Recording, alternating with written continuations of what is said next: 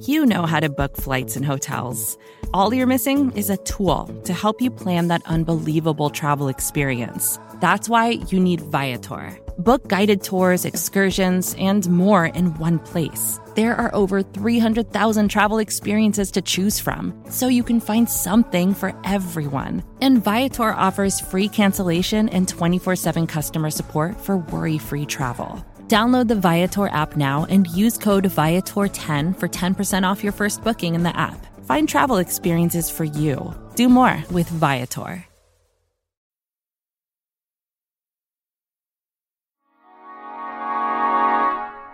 President Trump is mad at Twitter, again. And this time, he's using his office to punish it. On Thursday, the president signed an executive order that aims to alter how social media is regulated as a whole.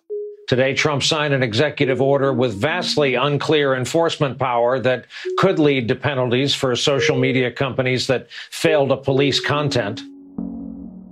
My executive order calls for new regulations under Section 230 of the Communications Decency Act to make it that social media companies that engage in censoring or any political conduct will not be able to keep their liability shield. The move is a direct response to Twitter's decision on Tuesday to treat a series of tweets by the president a little bit differently than it normally treats his tweets. Breaking news, Twitter fact-checking the president for the first time, fact-checking links to President Trump's tweets about mail-in voting. As you can see, Twitter now prompting users to get the facts about mail-in ballots because what the president had tweeted wasn't true. Tonight, Trump responding on Twitter, of course, writing, "Twitter is completely stifling free speech, and I, as president, won't allow it to happen." The executive order hasn't stopped Twitter. The social media platform doubled down on this early Friday morning by adding a label to one of the president's tweets about the protests against police violence in Minneapolis. Over the last few hours or so, the White House has really escalated this feud with Twitter after Twitter popped on that warning label onto one of the President Trump's tweets that he posted overnight, which said, "When the looting starts, the shooting starts." Twitter said, quote, "This tweet violated the Twitter rules about glorifying violence. However, Twitter has determined that it may be in the public's interest for the tweet to remain accessible."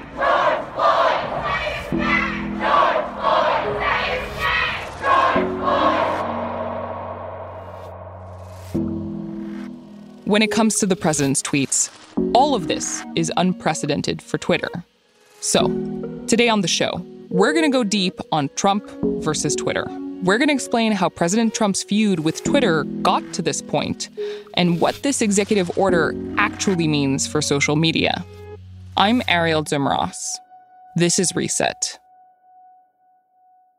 So what was your reaction when you first saw the fact check? I think I opened a file to start a story. Kate Conger, technology reporter for The New York Times. It's first thing in the morning on Friday, May 29th. And based on your recent articles and recent updates to your articles, it looks like you've had quite a long 24 hours. What happened on Twitter on Thursday night? So Thursday night, the president tweeted about the protests in Minneapolis, and Twitter determined that his tweet violated its rules about glorifying violence.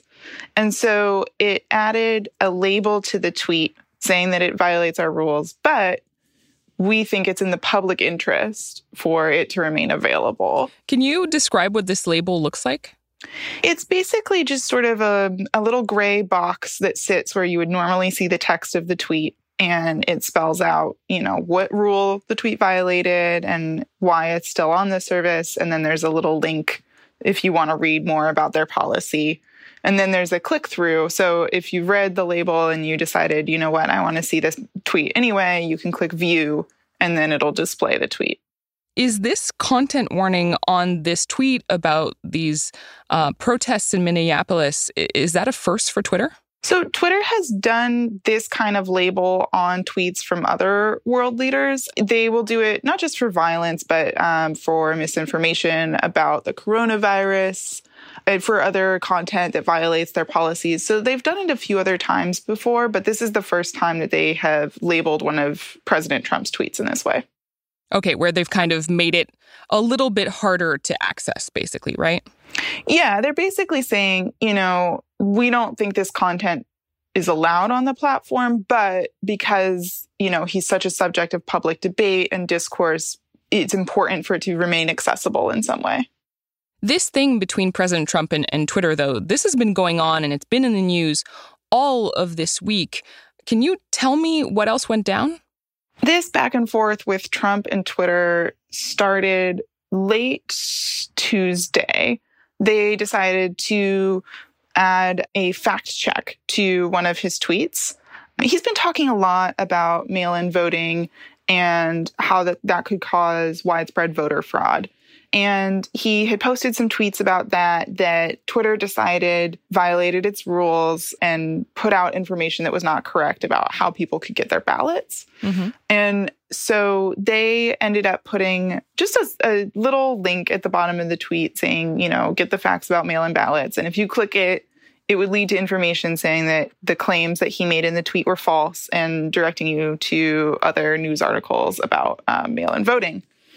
And this upset him tremendously. I mean, he started tweeting about it right away, saying that Twitter was, trying to meddle in the election and trying to censor him. And there's been this kind of ongoing drumbeat about, whether or not conservative voices are being censored on the platform. Mm-hmm. So there was a lot of discussion about this last year and some talk about whether or not he could do an executive order to do something about it. So once Twitter labeled one of the president's tweets, that executive order talk kind of became revitalized.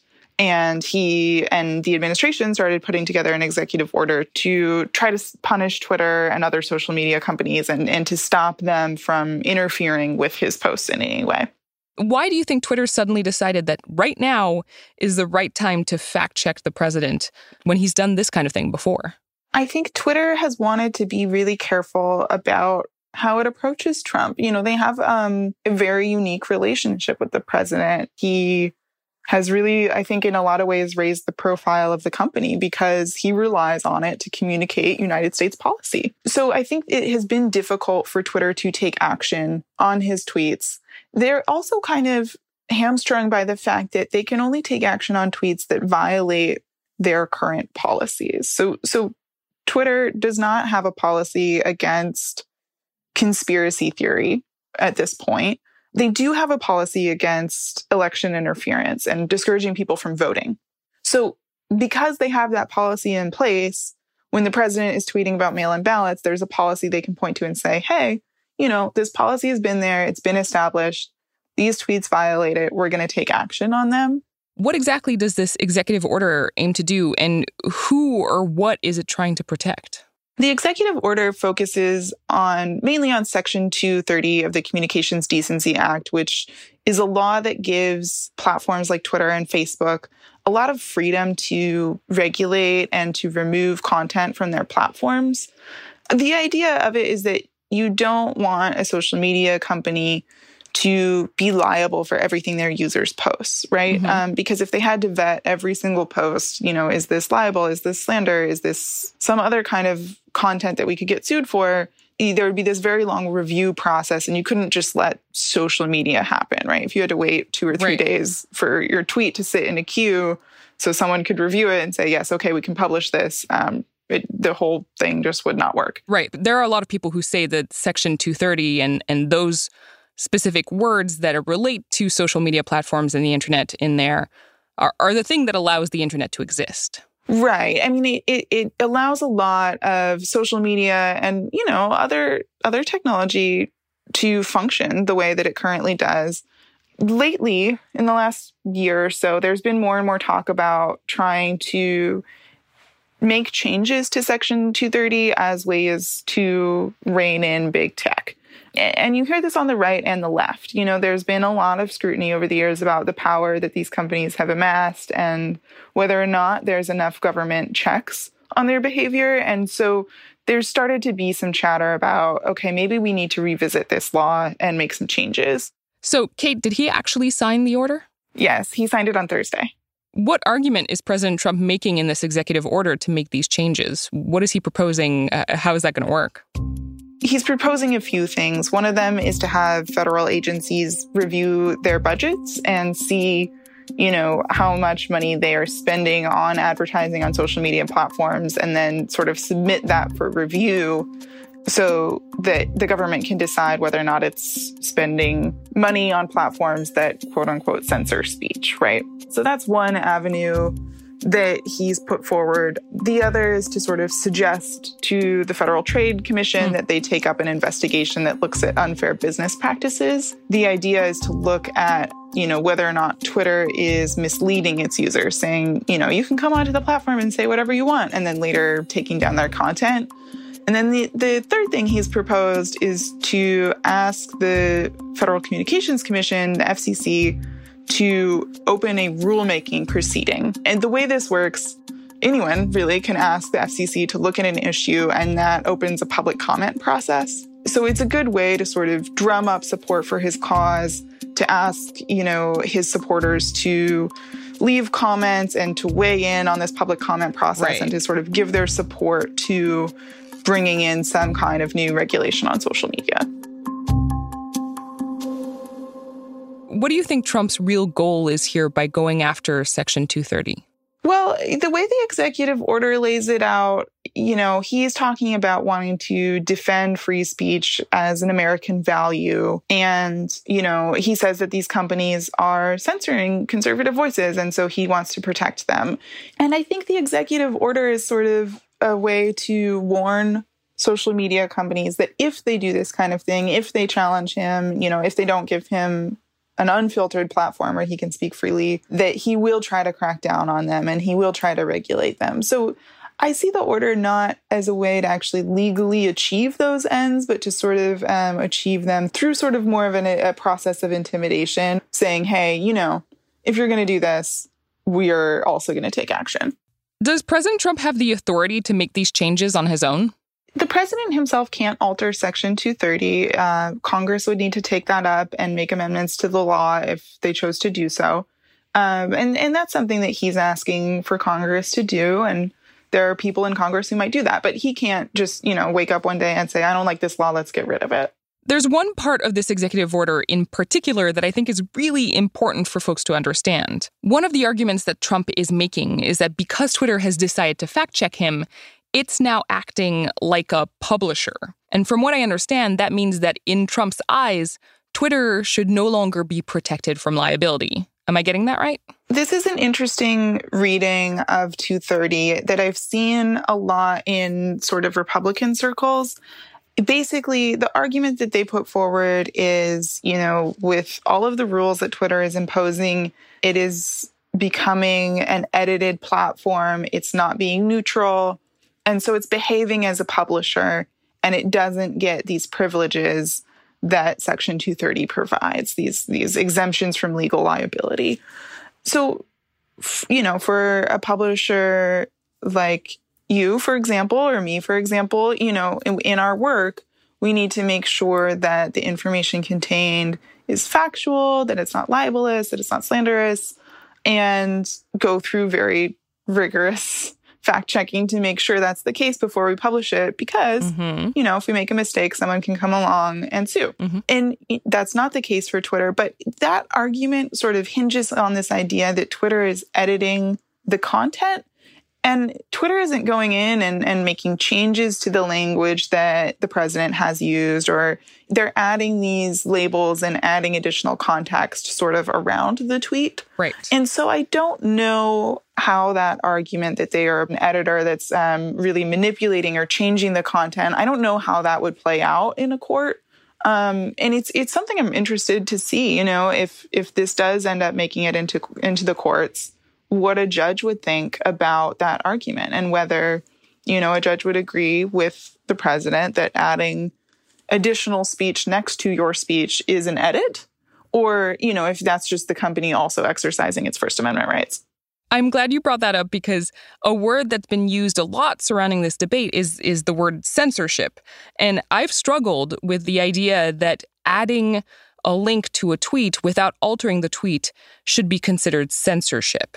So do you think that the president's right to free speech has been impacted because of this fact check on his tweets, or because of this label that was added to the Minneapolis tweet? There's the perception on social media that's in flux right now. Some people think of social media as, these private companies, they can do whatever they want. Some people think about them more as like a public space, or a town square that is essential for political discourse. And so I think that's where people start to get the idea of, this is essential, this is the public square. And so I have a right to speak here, or I'm entitled to speak here in the way that I choose. That's not the way that the law currently looks at these companies, but I think there is, again, some push in some political circles to say, you know what, these companies are so essential to public discourse that we should treat them as a utility and regulate them more stridently than we have with other companies. Right, because the way the law looks at these companies, from what I understand, is right now they say Twitter can basically ban whoever they want. They can do whatever they want because it's not like they're actually stopping people from saying things. They're just stopping people from saying things on their platform.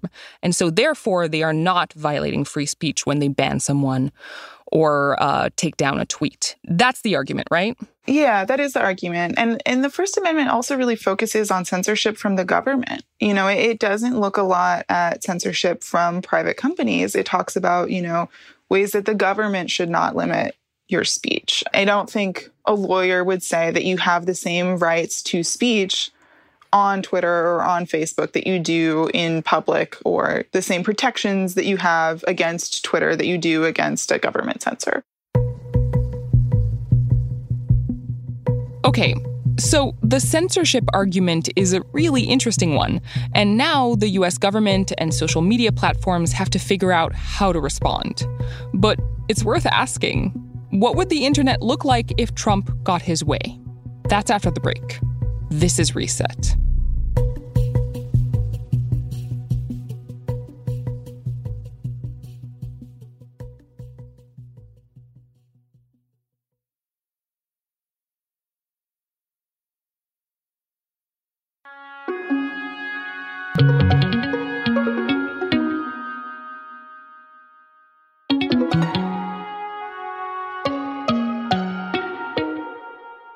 Just after this initial showdown between President Trump and Twitter, Mark Zuckerberg of Facebook said this in an interview with Fox News. I just believe strongly that that Facebook shouldn't be the arbiter of truth of everything that people say online. I think in general, private companies probably shouldn't be, or especially these platform companies shouldn't be in the position of doing that.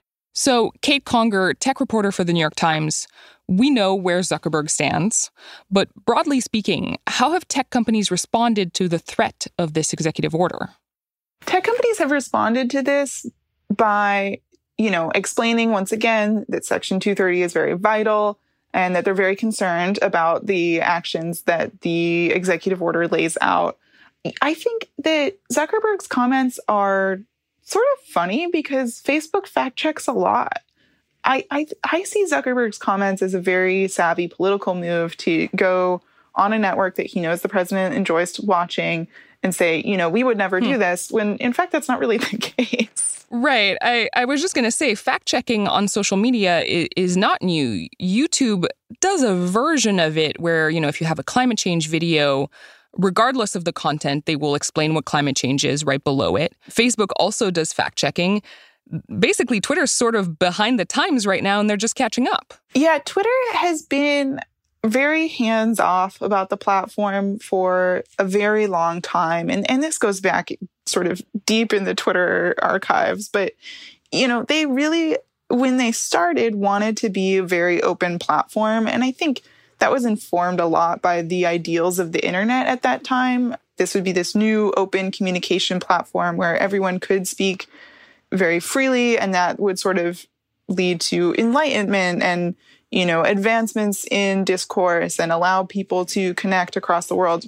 And it didn't really play out that way, right? We know that then Twitter in particular became a tool that was weaponized for extreme harassment campaigns. We've seen the ways that social media has been manipulated and in elections, used in mass shootings to sort of spread propaganda videos. And so, the thinking that early Twitter was molded under has changed a lot. Some of the things that the president hopes to do with this executive order is sort of involve the Federal Communications Commission in all of this. So how have the folks at the FCC responded to this? It will be really interesting to see how the FCC chooses to act in this scenario, and if they choose to act at all. They don't have to take up the rulemaking, but they might.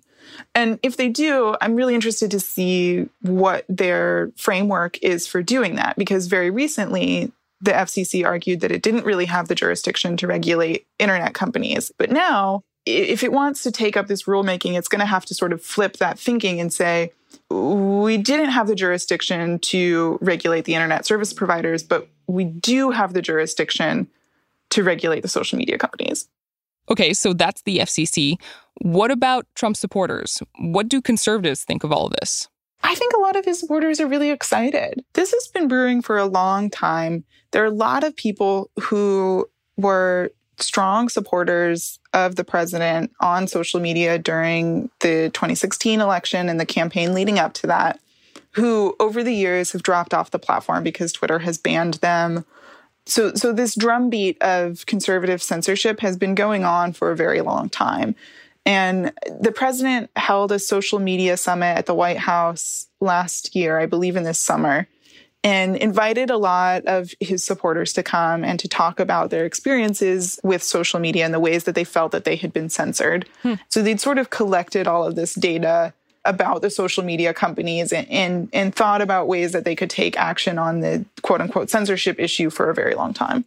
So, Kate, is there any sense that this executive order actually has legs? What are legal experts saying about its chances of actually getting anywhere? A lot of people have taken a look at this and said, this is fairly toothless. The portion of the executive order that has the most strength is the portion that orders agencies to review their spending on social media advertising. That is something that the president can do. And there's a lot of precedent for the government making sure that its dollars are spent in a way that it advances its policy goals. The rest of it kind of depends on how these agencies act. The FCC and the FTC are both independent agencies, and they don't have to take direction from the president. It is kind of now up to the FCC and the FTC to figure out how they want to act on this executive order. And it's up to Congress, to decide whether or not they want to make any changes actually to the law. I'm wondering, though, hypothetically, if the president's executive order actually does change Section 230 or does something of that nature, and he's successful, which, as we've said, is a big if, what would that look like? How would the internet be different? I mean, let's just say Section 230 is completely repealed and that protection no longer exists. Let's just go to the extreme example and say, okay, no more 230. What does the world look like? Section 230 isn't the only thing protecting these companies. Like, they also can make First Amendment arguments here. So instead of going into court and very quickly saying, hey, we have a 230 protection, this lawsuit is not valid, getting the lawsuit dismissed, they have to sit there and make the First Amendment argument in every case. And that's a longer litigation process. So it really raises the legal bills of these companies. It makes it easier to sue them. It means they're sitting in court all the time. And, maybe companies like Google and Facebook have the legal budget to deal with that, but startups certainly don't. So I think one of the ways that this could really change the internet environment is make it very expensive and very, very difficult to start and grow a social media company. And I think it could also really change the way that social media companies handle their users' content on big platforms. Maybe there's a review process every time you want to post to make sure that your content isn't violating any law.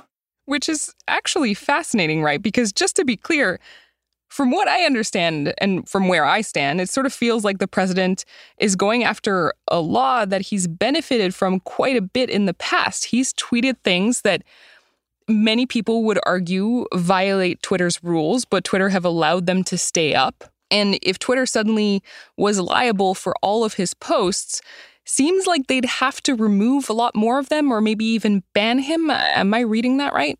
Yeah, I think that is a risk for the president. You know, if Twitter had to police his content in a way to prevent it from being defamatory or from being libelous, a lot more of his posts would likely have to be removed or not published on the platform at all, you know, because the company would be assuming legal liability for what he says and does. And so I think there is a reality where this could backfire on the president and really chip away at the things that he's enjoyed about the platform. Kate Conger is a technology reporter for The New York Times. Kate, thank you so much for your time. Of course, thank you. It's been great to talk to you. This is Reset, and I'm Arielle Duhem-Ross, but you don't have to say it that way. We publish episodes 3 times a week, on Tuesdays, Thursdays, and Sundays. So if you haven't already, subscribe to the pod. You can find us on Apple Podcasts, Spotify, or in your favorite podcast app. And if you like what you hear, rate and review us on Apple Podcasts. It really helps other people find the show. Martha Daniel, Skylar Swenson, and Will Reed produced the show this week. Amy Drofdowska is our editor. Our audio engineer is Eric Gomez. Golda Arthur is our executive producer. Liz Kelly Nelson is the editorial director of Vox Podcasts. The mysterious Breakmaster Cylinder composed our theme music. And we're part of the Vox Media Podcast Network. We'll be back on Tuesday. Later, nerds.